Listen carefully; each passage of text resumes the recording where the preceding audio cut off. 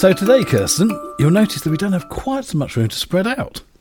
But let me make it clear, I'm not suggesting that either of us are expanding horizontally. But we have a pleasure of some company. Welcome Anwen from Get Fruitful Marketing. Hello. Hello. It's really nice to have you here. So, last time we ended by asking what's the difference between a promise of value and an employer brand. Yeah, and I've been thinking about that. Okay. And I'm not sure there is a difference. Okay. Well, I think there might be a perception of a difference is that in an employer brand and employer branding. Yeah. What would your take on that be, Anwen? I would say your brand is really the essence of the experience that you're trying to take to market. So that could be a product or a service or a job. And for me, I would say that the branding is about how you package that up. So I sometimes talk about apples and give that as an example. So you can think about the fact there's lots of different types of apples out there, Cox's, Russets, Braeburn, that sort of thing. And from a distance in the shop, they can all look pretty similar. But as you get closer, you'll start to notice that they each have an individual look. That might be the colour or the shape, and they'll have a different sticker on them that will help you distinguish. And you can apply that to business as well. You can think each business has its own unique flavour, its own unique look and feel. And the way that you package that up with branding is things like the logos and colours and typography and sort of visual elements that you put around the way that you're presenting your business in the world. So yeah, it's all of that stuff really. So you're saying there's a difference between what I'd call the promise of value and how you present that to the world, as it were. Okay. But they should be congruent. Yes. Have integrity. They need to be in alignment. Yes, most definitely, because I think when they're not, that can be very damaging. So, I mean, a very old example, I remember many years ago, the old Midland Bank used to have a strap line that was the listening bank. It took ages to get through to them on the phone. So how it actually worked didn't live up to the promise. And I think nowadays, probably an example might be something like Amazon, where, they're very focused on customer service and making it easy to buy and all the rest of it. But, for example, I don't buy from Amazon because I don't like the way they appear to treat the people who work for them. And it seems to me those two things have to be congruent. Otherwise, there's a cognitive dissonance that at least I can't cope with, which means I don't want to buy. Yeah, and for me, consistency in promise of value equals consistency in what the company perceives its brand to be and presents to the outside world, and it's vital that the two marry up. Because if a company presents itself, for example, as an amazing employer, and the reality is that it's not delivering on that promise, then the company ultimately won't be successful because eventually it'll lose all its best people. Yeah. Okay, so Anwen, let's think about this. So we have a theoretical client, let's call it Pygmy, who've grown exponentially, and the owner, Bobette, is no longer packing parcels personally and hand delivering to her clients. She's now got 30 staff. The business is mainly online, so she's a very strong, popular social media following. And she's going to double this year in size in terms of staff numbers. So what's the challenge in protecting her promise of value brand and branding? Well, I would imagine that she's probably grown organically, and the company will have evolved over time, and before she knew it, she suddenly got 30 people.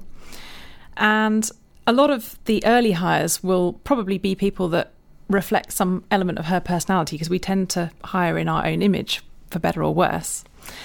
So she will have a set of values that will have guided her in the way that she set up and grown the company so far, and probably hired people who share her personal passion and the purpose or vision that she's got for the business.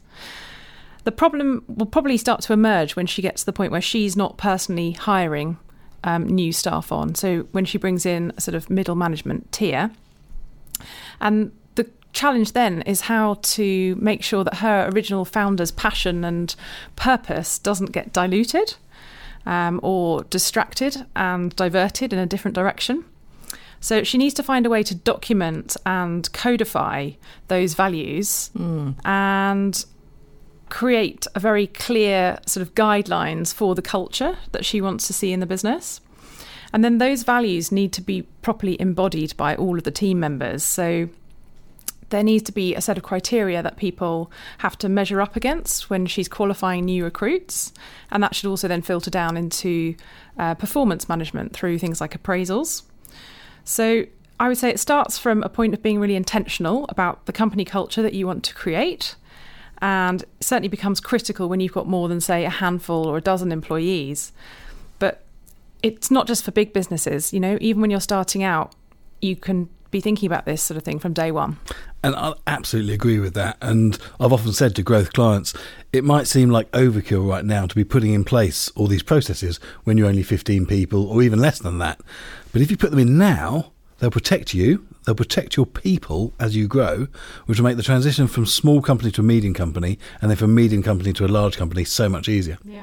Yeah, and actually what's interesting about that, it's like all these things, you know, whether it's software or business processes, if you put the effort in up front, it seems like you're doing overkill, but actually what it does is mean you can go faster later. Absolutely. And what you don't want is a rogue employee joining the team and maybe damaging your brand. Nor disrupting your team. Oh, no, definitely not.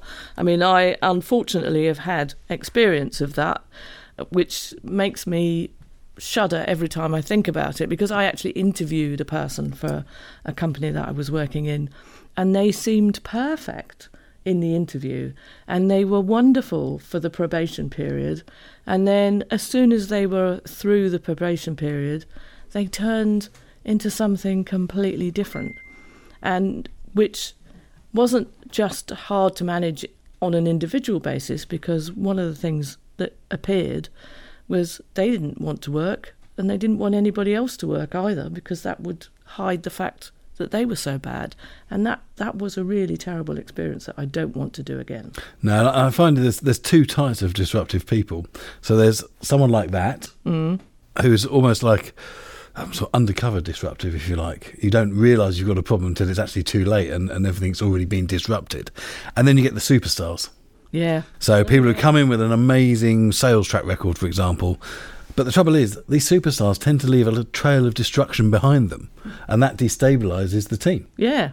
And actually, that's a really interesting example, because I remember hearing years ago, Anthropology, which is a retail company, they don't do advertising. They just create the kind of experience in their shop that you want to go into if you like them.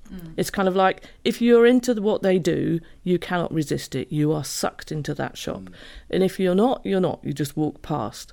But I also heard that they are willing to sack people who might look like really good salespeople. So the story I heard was that part of their promise of value is, we will make sure that you leave our shop wearing something that really makes you look good.